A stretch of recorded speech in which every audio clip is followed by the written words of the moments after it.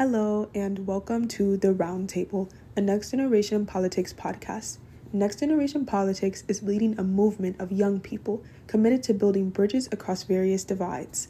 I'm Emily, and at this week's roundtable, Irina, Hannah, and I spoke with Allison Ritz, an AP Government and History teacher in the Bronx.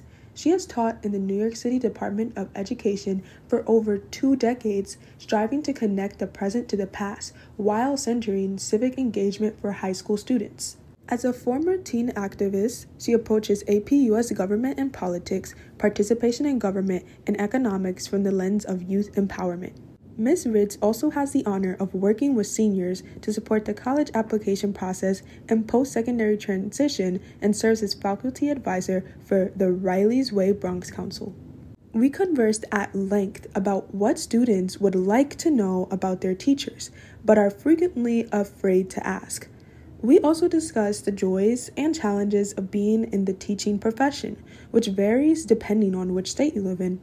Furthermore, we discussed how Ms. Ritz's own experiences got her into teaching and how exactly teaching keeps her inspired and motivated. Thank you so much for listening. My name's Emily, and I'm a senior, and I go to Truman High School in the Bronx. And I've been with Next Gen Politics for I joined Y Vote during the summer, and then that's when I joined the podcast. And today I'm really interested in talking about the shift in politics and the divide and how that sort of segues into history classes and social science classes. Hi, hello everyone. My name is Emmanuel. I'm a senior from Brooklyn College Academy, and I, as like Emily, am interested in hearing about the political conversations in the classroom, but also in general, having a conversation with a AP government teacher and seeing how that experience translates into, how does that differ from the student's perspective and the teacher's perspective?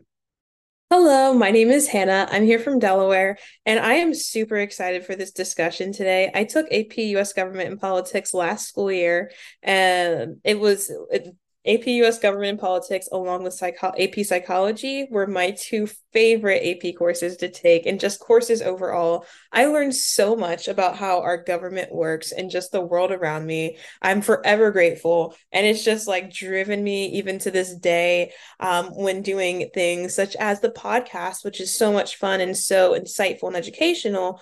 But the background that AP US government and politics provided me with, I'm just eternally grateful for. I had an amazing teacher, as I'm sure you are as well. And I'm super excited to hear your insights as well as how you've gotten to where you are today, especially considering your background as a youth advocate activist.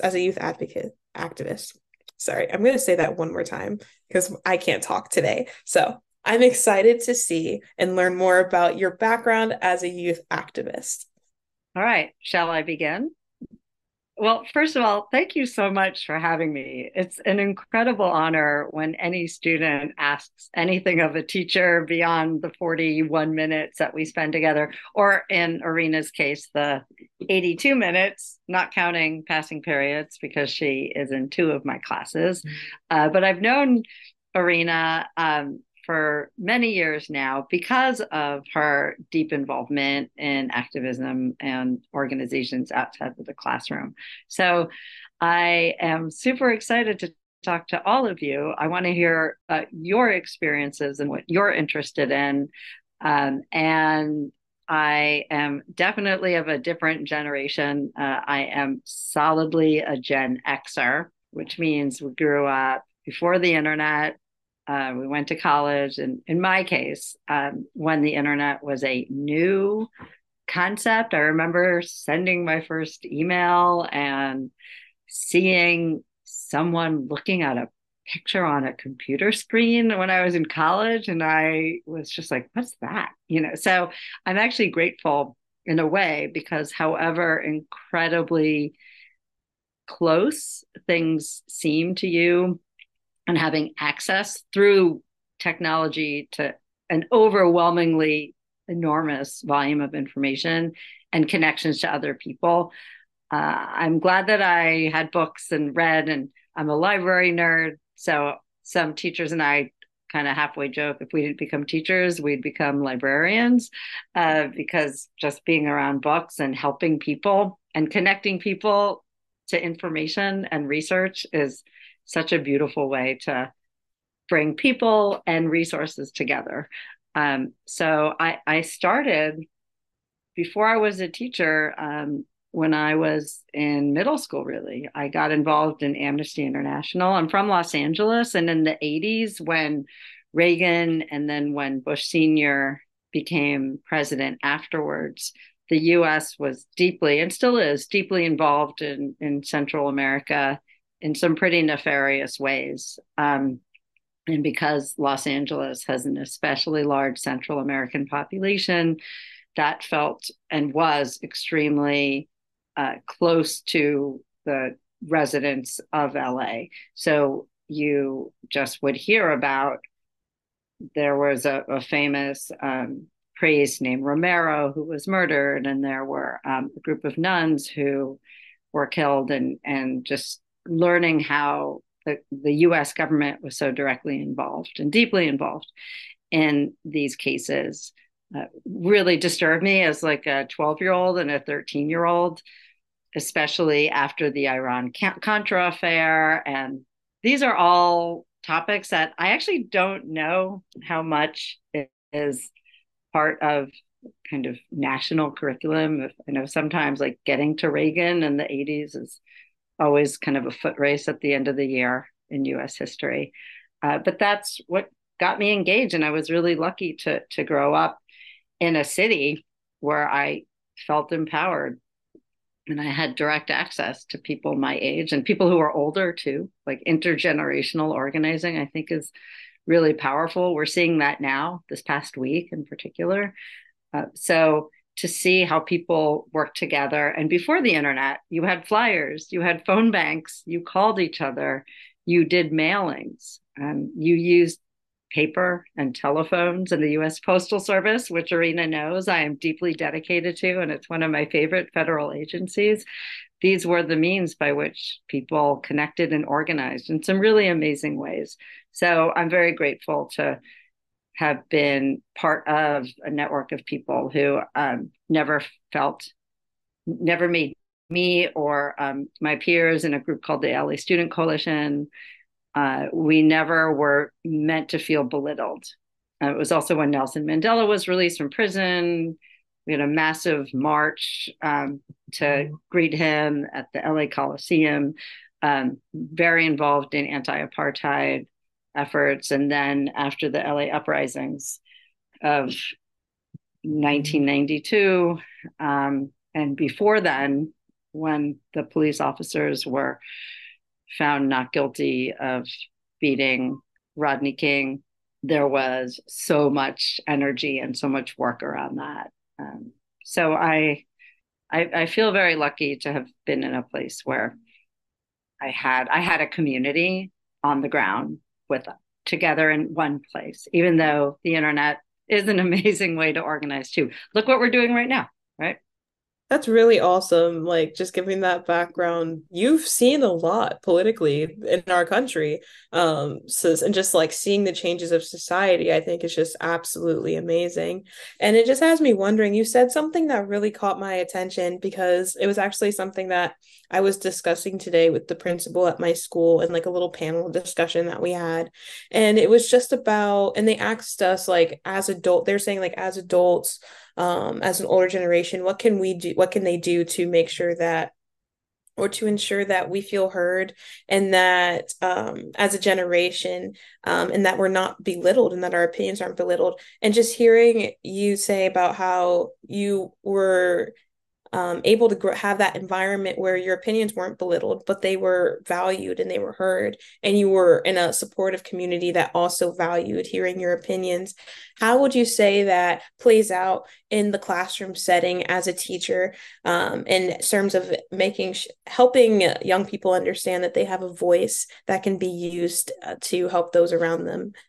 Another great question. We're all part of interconnected, overlapping communities, but we're also part of pretty distinct communities. So when you go to school, that's one community, right? There are certain people you only see not just at school, but in that one class. Especially if you go to a bigger school, there might be people who you literally don't see until, I don't know, homecoming or junior prom or even graduation, right? So the way that we interact in these spaces can be really intense.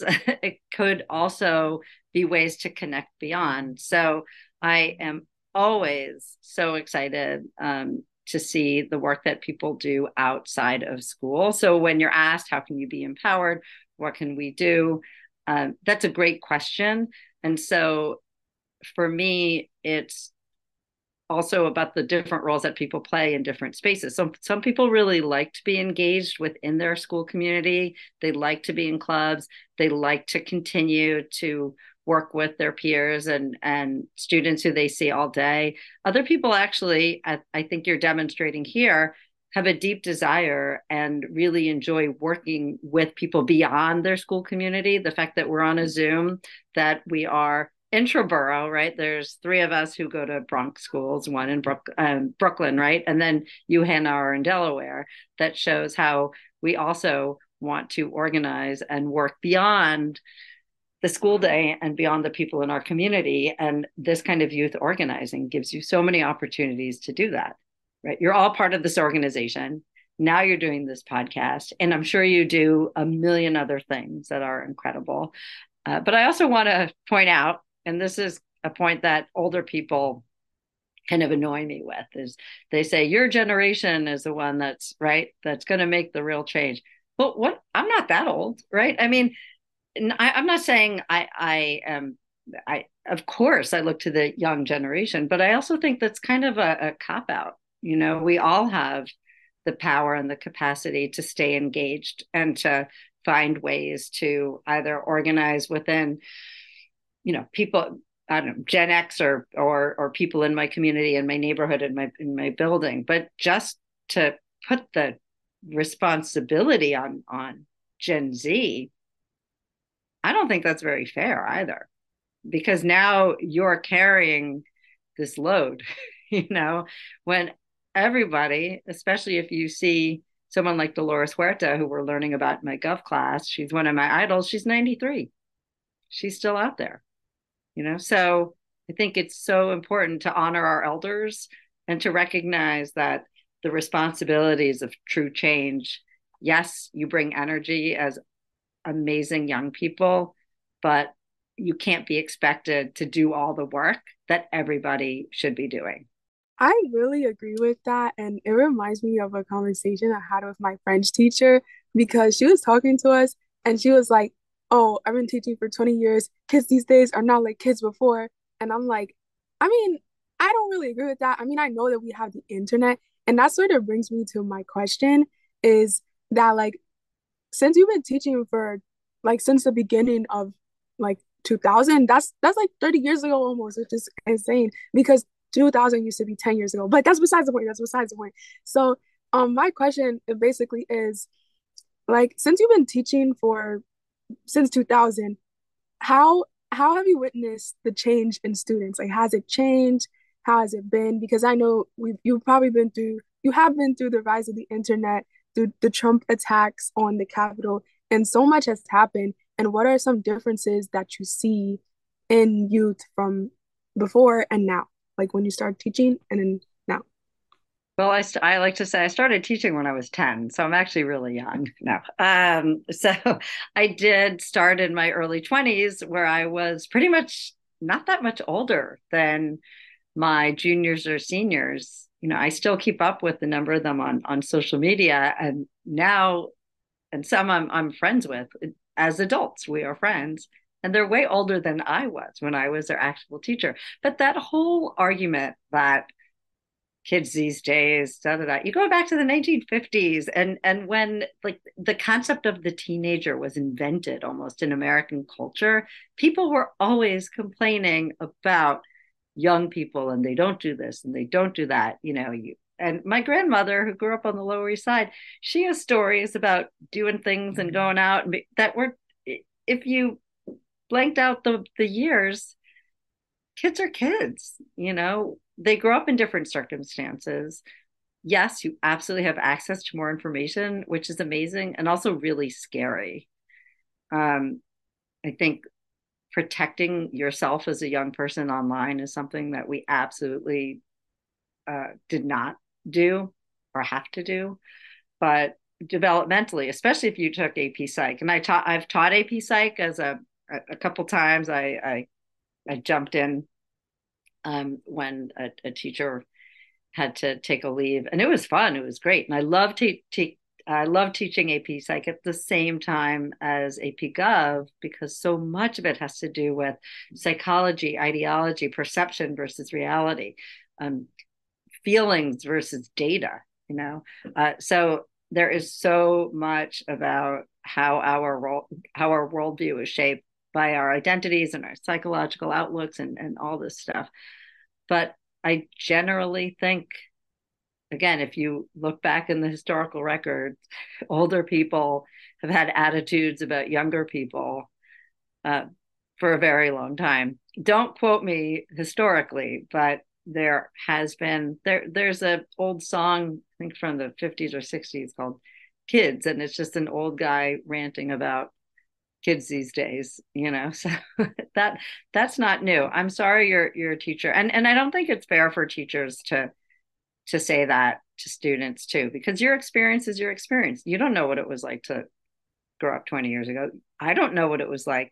I used to love asking my grandfather, tell me about the Depression and how much you paid for this or that, or what movies you saw, because we are limited, not limited, but we've lived the life that we've lived in the time period that we've lived. So to compare your generation to others, and she was a different age at that point in her life too, right?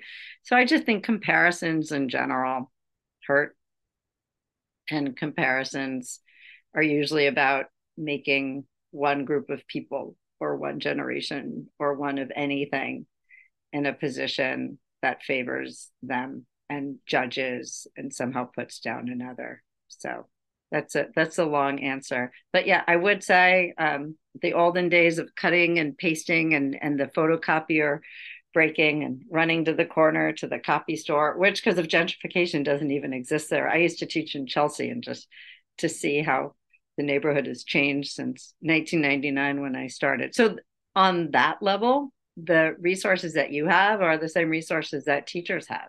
And it's great and it's wonderful. And look what happened during COVID, that we did the best we could. It wasn't the same as being in person, but we were able to create lessons in ways that we wouldn't have been able to do 20 years ago, 15 years ago, 10 years ago, even. I don't remember when Zoom was invented.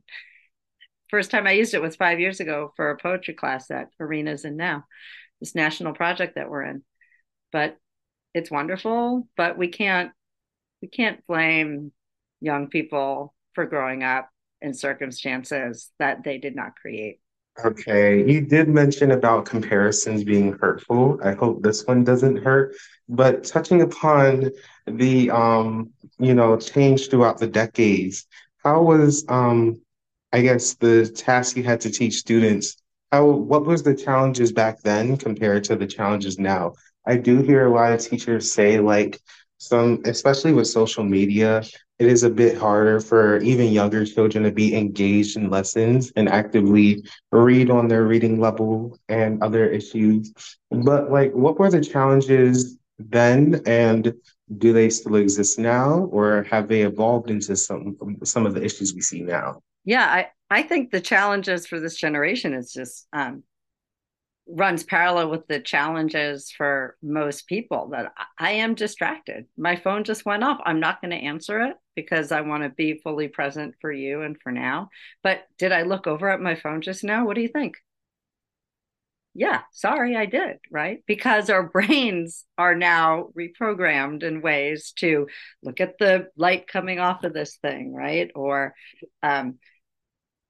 struggle to read on paper instead of going to watch a video. I mean, I do what's interesting, and I don't know if your teachers do this also.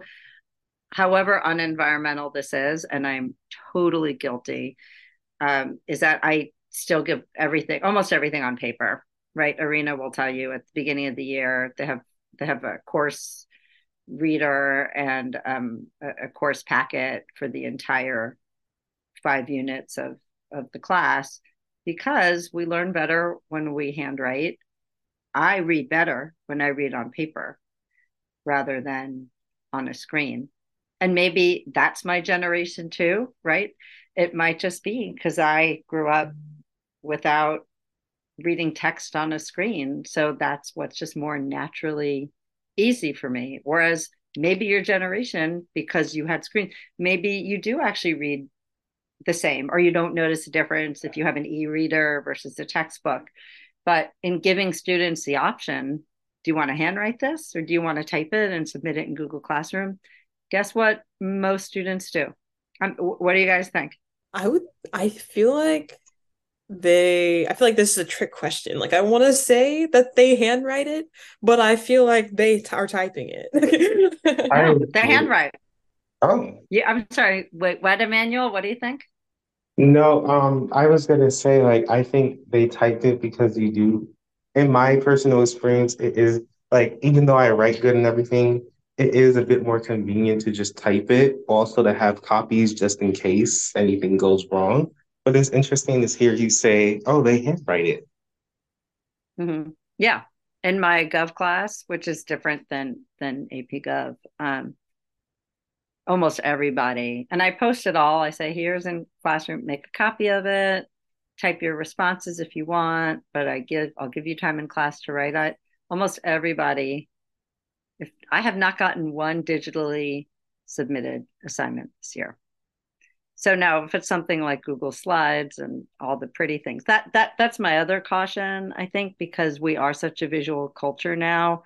Sometimes people obsess over what slide deck they're going to choose as opposed to the content. So that makes me a little cautious, because you can have something look as pretty as ever, but you didn't design it, right? I'm not a graphic designer. And if the content isn't strong, then that slide carnival choice or whatever it is, or that GIF, okay, it's funny, but how is the content actually truly reflecting your understanding? I think that's just so awesome that you mentioned that. And I want you to know, I hope this makes you feel better, but I love reading with paper and writing on paper too. It is my preference. Like, I will literally ask my teachers because my school is very much trying to integrate like using Chromebooks and like making everything like digital. And I have like a few teachers, like my AP Lit teacher this year. She's really pushing for like paper, like purposely, like, and so it's very, and I love it so much because I can tell the difference in my learning. Like when you read digital, at least for me, when I read digitally, it's very passive, which is why I'm kind of nervous about like the SAT going digital, because I'm just like, okay, Yeah. this is going to be different, and so we'll see how that goes. But I definitely relate to that paper pencil. Just learning, I just learn so much better, and I understand so much better when it's through paper and pencil. And I think taking AP Psych really like solidified that, because I was like, I knew I wasn't crazy. Like, because then you learn in AP Psych that, yeah, paper and pencil, it's better for you in terms of learning. But I wanted to ask you, just out of like curiosity, because I know at the beginning you said that like you had like some questions for us, and I was curious, like, what those questions might look like. Like, what were some questions that you had about us, like just knowing like high school students invested in talking about politics today?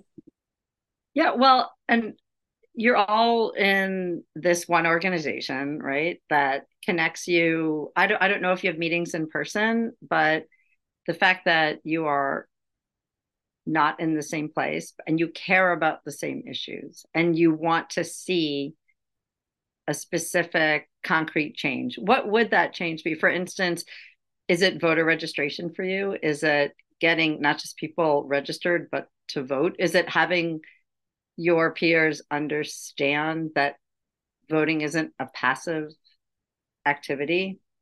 Um, what drives you? I guess where do you see this taking you next, and why are you spending time on a school night. I'm sure you have homework. I'm sure you have other things to do. Why are you spending your time doing this? I guess I'll go first.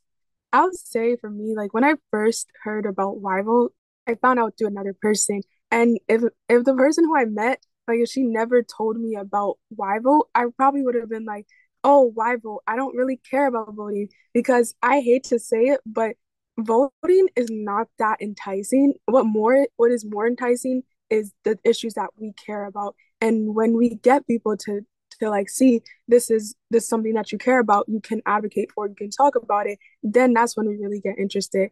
And so when I joined YVO, the reason why I was so just attracted to the organization because I was following YVO on social media and Next Gen. It's just like coming from the Bronx, growing up in the Bronx and Bronx poverty, all that. So really have experienced that. And then it's just the generational trauma of like being a Black woman in the United States. Politics is not really emphasized. It's emphasized, but it's usually like, oh, it's been an injustice against Black people. What are we gonna do? That's so sad. And for me, I'm not gonna let that happen. I want to do the little things that I can do to try to at least make things better. And one day I really do want to work in the government. I don't have AP government at my school, but I'm in macroeconomics and I really hope to work in the government one day. And I think what really drives me is being that Black woman, a Black woman in the United States, growing up in the Bronx. It's really important to me because I've experienced just just like all the madness and injustices that happen in this country, and that's being talked about in history. So it's really personal for me. That was a lot, but it was really relatable to me. Like, and I constantly say this all the time, no matter where you hear it. I live in the trenches. Like, it gets rough here. We oftentimes are the first ones to experience any detrimental changes there are in the government or just actual policies. So, like, extra police presence in my neighborhood, while it could be appreciated, it only adds tension and actually makes the neighborhood feel a lot more unsafe because then it's like, well, what if a fight breaks out? Well, what happens next? But I was, like Emily, attracted to Weibo because I had taken people power politics. It's a college class that my school offers. And it was really interesting to see like not only how the different styles of my professor, but other professors would teach and focus on different issues. And then I kind of saw this opportunity to translate it into, wow, we can vote to change these issues that were very present in our history. And so when you mentioned like, do we want to help pre-register people to vote? In my mind, when I was hearing that, I'm like, yes, but those are only the steps to get to where we need to get to today in the future. Honestly, piggybacking off of like what Emily and Emmanuel said, like I'm the same exact way. I feel like what drove me to get into politics and to be involved with organizations like Next Gen was not voting, actually. It was rather a bowl of issues that I just found to be over time they all intertwined. It was just like you don't have one issue without the other. They all kind of fed each other, like whether that was systematic racism or gender inequality or healthcare disparities or education disparities, like all of these different things. It's just when you look at it makes a web that just connects, and you're just like, oh my gosh, it all makes sense. And it's just like that aha moment, and you're just like, okay, I need to get involved in advocacy because this is not okay. And we just see time and time again, unless you say something and you say something again and again and again, and you just really nail it home, you're not going to see change. And so I think by being involved with an organization such as Next Gen, I've learned so much about myself, about this country, but also how I can help my peers to better understand what's going on in the world around us, because I think that's such a roadblock that blocks us from actually getting involved, from advocating for ourselves. I feel like Gen Z, a lot of the times we sit an issue, they'll see an issue and we don't really do anything about it. Like we're so mad, we're so fired up, we're just like, this isn't okay, this is an injustice, but we don't know where to go from there. So I think one, this podcast is a great outlet to be like, there is something that we can do. We can be educated and learn how we can be proactive, but we can also just understand the situation as a whole so that we can act accordingly. So it's really, that's why I really enjoy and appreciate programs like this and get involved. Well, these are all super inspiring answers, and that's one reason why I keep teaching, because I technically am part of the government when you think about it, right? But part of learning about government, you don't have to be in the government to change the government. Um, part as we get older and as you learn about what your interests are and how you bring your own talent to a community, a virtual community, an in-person community, that might be community organizing, digital organizing. But to change the system, I also think you got to know the system. You don't have to be in the system, right? But that's maybe why you enjoyed AP Gov so much, because it is very nuts and bolts, and some of it, we're learning about fiscal federalism now, not the most exciting concept, but literally it impacts every level of government, every budgetary decision, every way that what makes one person's community look and feel very different than someone else's and within a community. And Emmanuel, I like what you mentioned about an issue like policing. How does one person's sense of safety for someone else, that is a sense of threat, that is a threat, right? And how is what one person calls protection, someone else might consider violence or occupation or a lack of collaboration with the community. So this is why government is so layered, but also a great way to kind of figure out how can we address these issues. And yes, voting, absolutely. That's like that's step one, right? Step one of living a life of advocacy and change and finding the issues that you care about. But the lowest levels of voting engagement are at the local level. And at the same time, especially in New York, right, the local level is where millions, if not the hundreds of millions of dollars get allocated. So that's why I think what you all are doing in your own way is so powerful. And you each have your own story. Everybody has their own way of finding out what they're interested in, what in school gets them fired up.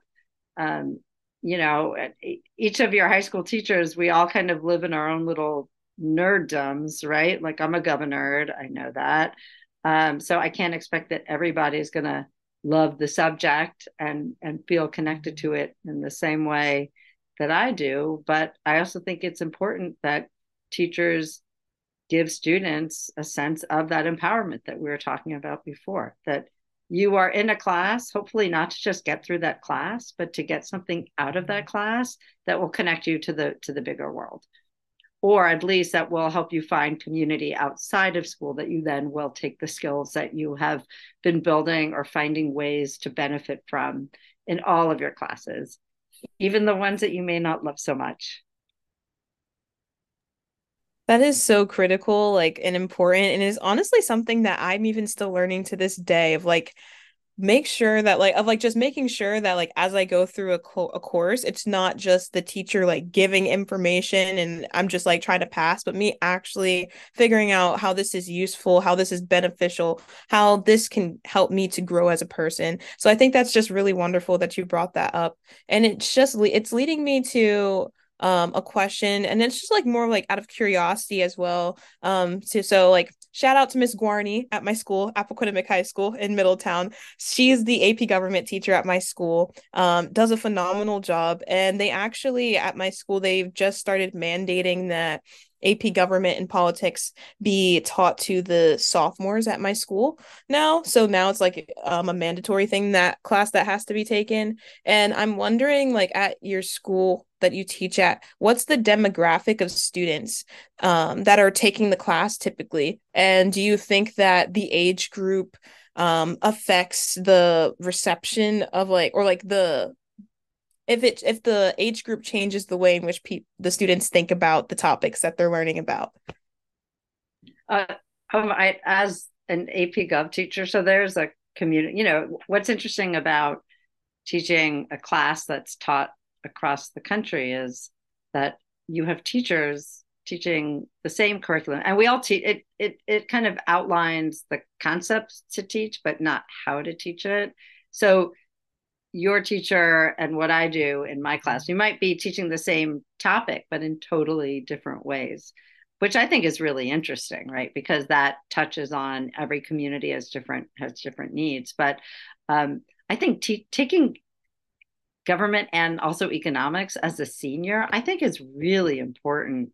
And in a way, it might connect you and make you feel and make you see why the course is relevant as you are leaving school, as you are actually reaching voting age, as you're about to go into college, where, oh, that's my dog walking in, sorry, where so many of the friendships and the relationships that you'll make are through student groups and who you affiliate with outside the classroom. So if it were me, I would have a tougher time teaching sophomores and 11th graders. I just think I would do it, of course. And I've had 11th graders in my class, but there's something I think just so generationally appropriate about having a class that's about your engagement with the world as you're about to step out of high school and engage in the world in totally new and different and wonderful and exciting ways.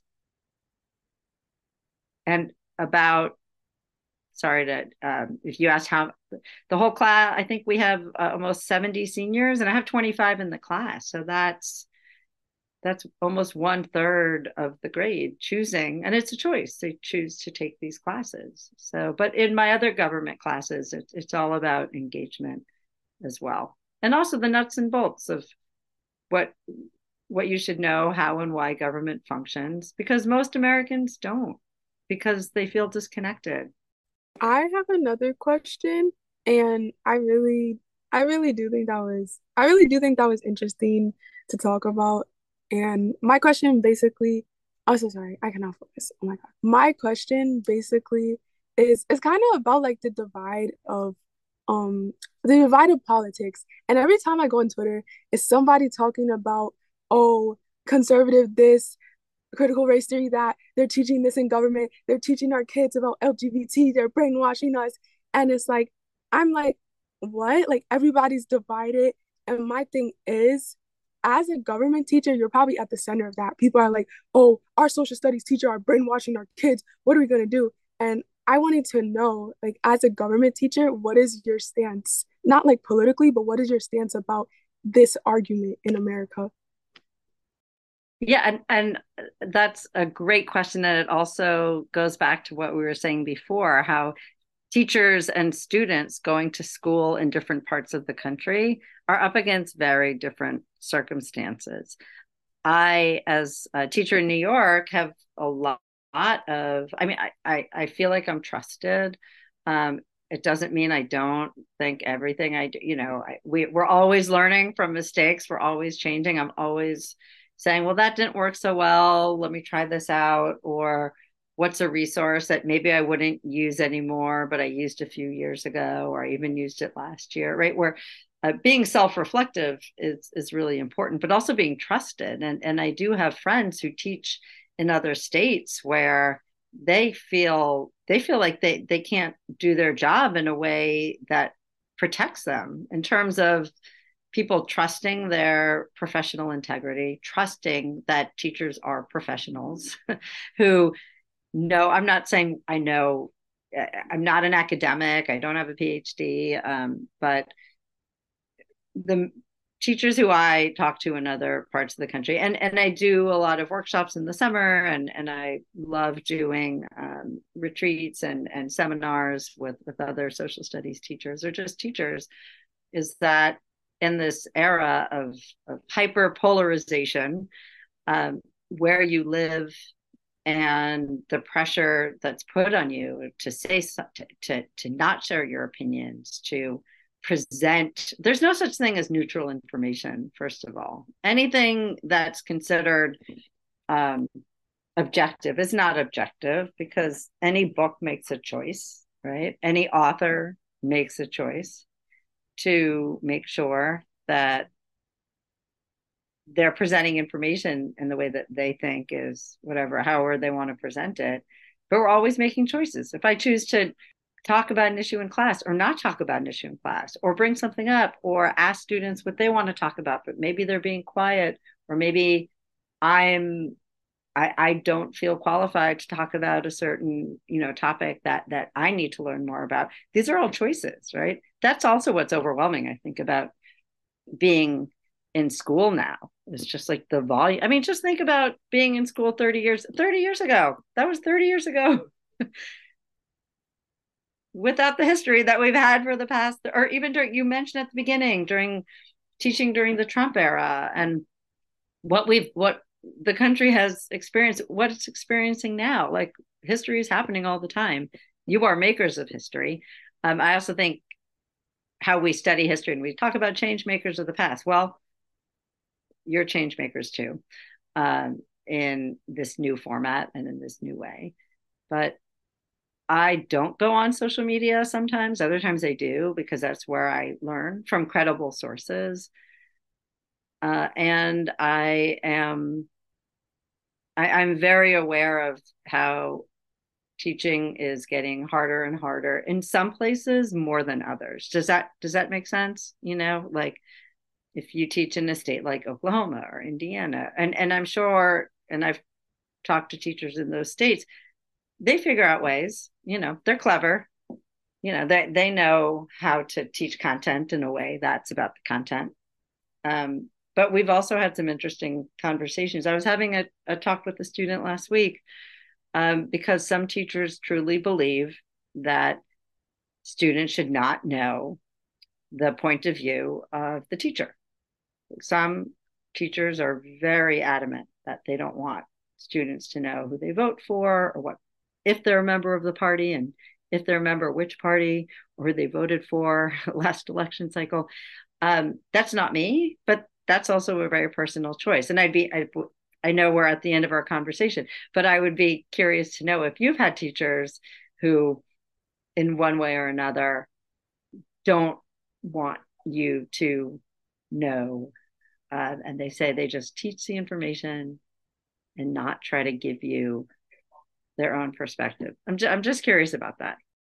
I'll start with this one. I feel like it's like an unfortunate situation in which teachers want to, but they are afraid of what will happen if they do. And I feel so bad about that, because like I think students gain such a critical perspective and also learn valuable skills, such as I can respect and have a conversation with somebody, and we don't have to share the same political ideology or so on and so forth. I feel like that's something that has been lost today in a way, in terms of having respect for people, hearing them out, listening before speaking in that matter. And I feel like teachers have taken the biggest hit in that, whether it's like my AP government teacher or any of my other teachers for that matter, no matter the topic, it's always one of those things where it's just like, a student may ask, it's like, oh, yeah, that doesn't really matter. That's irrelevant. But I'm just like, but actually, it is really relevant. But it can be relevant in a good way. It doesn't have to be in a way of like, oh, they're a Republican, they're a Democrat, they're an independent or whatever. Because that doesn't make a person. And I don't think we should look at people, or especially teachers, that way, because it just limits them from being able to do their job, and which is to help us learn. And I think that's the best way to help us learn, when teachers are able to be transparent and honest without the threat that that's going to cost them their job. I agree. There is a very fine line, and I do remember two times where it has happened in different ways. So in ninth grade, I had my history teacher and my English teacher. After I don't remember which election, we asked them like, what is the process of the election and voting and stuff, and they wouldn't even budge on that. And I feel like it's really important not just to for your government teachers to be like, oh, this is how you vote, but like if we are curious to learn about how to vote or like what's the process, I feel like it shouldn't cost you your job, but you also shouldn't be afraid to speak up and educate those who are actually interested and curious about, hey, what's this process? But on another hand, like I'm taking um guns, money, and politics, and my professor, he's always happy about like, hey, I used to run for mayor, and hey, I'm a part of the independent party. And it's really interesting to see like his political views. And I don't want to say like it sways the class teaching, but in a way, you do see how it influences the way he teaches and his view on things. So I kind of feel like there's a very fine line, and in either direction, it can go either way. I really agree. I feel like it depends on the teacher because on one hand, I have a teacher who he's always says, "Oh, I don't believe in when people are saying you can't teach in your perspective. That's literally how you're supposed to teach." And then he's so proud to be like, just like you said, Emmanuel, he was like, "Oh yeah, I ran for senator one year. I didn't win, but somebody else who I was running with won." And then other teachers say, "Oh, I can't say that. I don't want to tell you my views." But if I'm being honest, it always shows who believes what. It always shows somehow.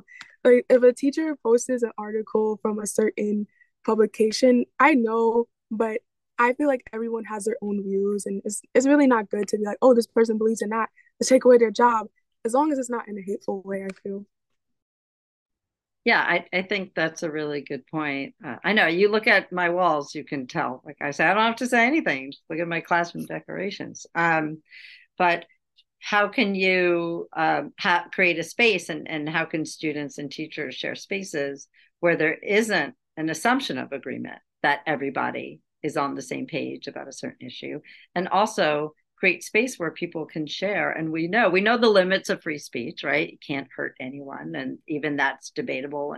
And what does it mean to use fighting words? But how can you set up an environment of true exchange and dialogue where people aren't just like totally agreeing with each other, but giving space to really listen and hear each other out. I think that's what's missing for most adults these days, especially recently. Why can't we just listen more? Oh yeah, I really appreciate I that's so true. And it's something that I feel like is never going to be perfect, but will continue to be a work in progress, and I'm very hopeful about that. And with that, the last question that I would like to ask you is just what would you like our listeners to take away today from this discussion, whether that be about how we can continue to advocate for um our beliefs, our in our communities, how we can represent ourselves, how we can continue to take charge of our education and what we want to see even in the classroom, and how we can work with our teachers to do that. I think you're all doing it, right? I love that you are asking these questions. How can we connect? How can we work intergenerationally? How can we work within a community of such powerful people with different skills? You're doing it. You're finding ways to seek out what's relevant, right? And so find what moves you. If what gets you mad, what gets you upset, what gets you inspired. How can you connect emotions to thoughts and to research, and then to channel what you care about the most through academic, organizing, interpersonal ways? And that's what college is so wonderful for, because advocacy comes from avocation. You love what you do, you find ways to make it happen for yourself and for other people, and you build relationships that will last, hopefully, for generations. But finding your people, finding community, and knowing that your voice really matters, that generationally what people are doing now, it's through different media, but it's with people who, just like whatever millennials, Gen X's, people before, um, people have always done this, but how can you do it in ways that meet the moment and that help you thrive as intellectual, emotional, friendship driven people? I just wanted to say thank you so much. I really enjoyed this conversation today. And I'm really grateful for teachers like you, honestly. Like, I'm so grateful for teachers like you that are honest, that are real with their students. Like Emily was saying, it's just like you kind of already know, like a lot of the teachers, it's like it's obvious, you just say it at this point in time. And so because it's like there's nothing to hide, and so especially when it comes to things like political party ideology, like that's okay to share. You're a human being too, right? And so I just appreciate that realness and that authenticity that you obviously carry in your classroom setting. And I I just know that your students are thriving because of that all honesty and that authenticity, because that's what we really need. It's the best way to learn. So I appreciate that, and I appreciate you for taking your time to come talk to us today. I would also Well, like to say oh, thank sorry. you. No, go ahead. Sorry. Oh, yeah, I would also like to say thank you. It was a really good conversation, and I got to hear everyone's different perspectives, and it really helped me to think a lot more because at my school, I don't really like a lot of my history teachers, but I wish you were my teacher because you're really sweet and you really help with the conversation. I really appreciate that. I'd also like to say thank you. Like in this day and age, people like to say, oh, no BS here, but they don't really mean it. But I really appreciate your authenticity, as Hannah said, and your truthfulness, your ability to just say what you mean, because a lot of that is not being done as of right now in today's world. Yeah, I think I'm always challenged. Am I saying the right thing? Am I saying something in a way that I mean, but also is not just about saying the right thing? So words matter, right?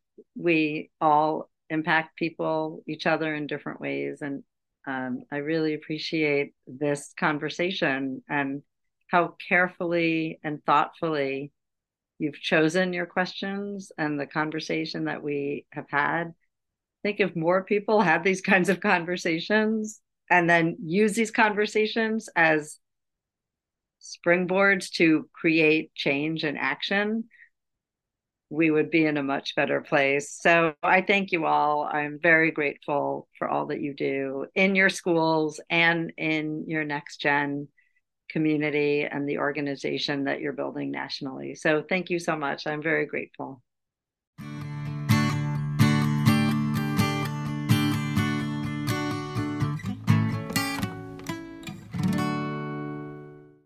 That's all for today with Next Gen Politics. I'm editor Amy signing off. Please check out our website at www.nextgenpolitics.org/podcast for links related to what we've discussed and to find out more about our work. And please recommend us to your civic minded friends or to your friends you'd like to become more civic minded.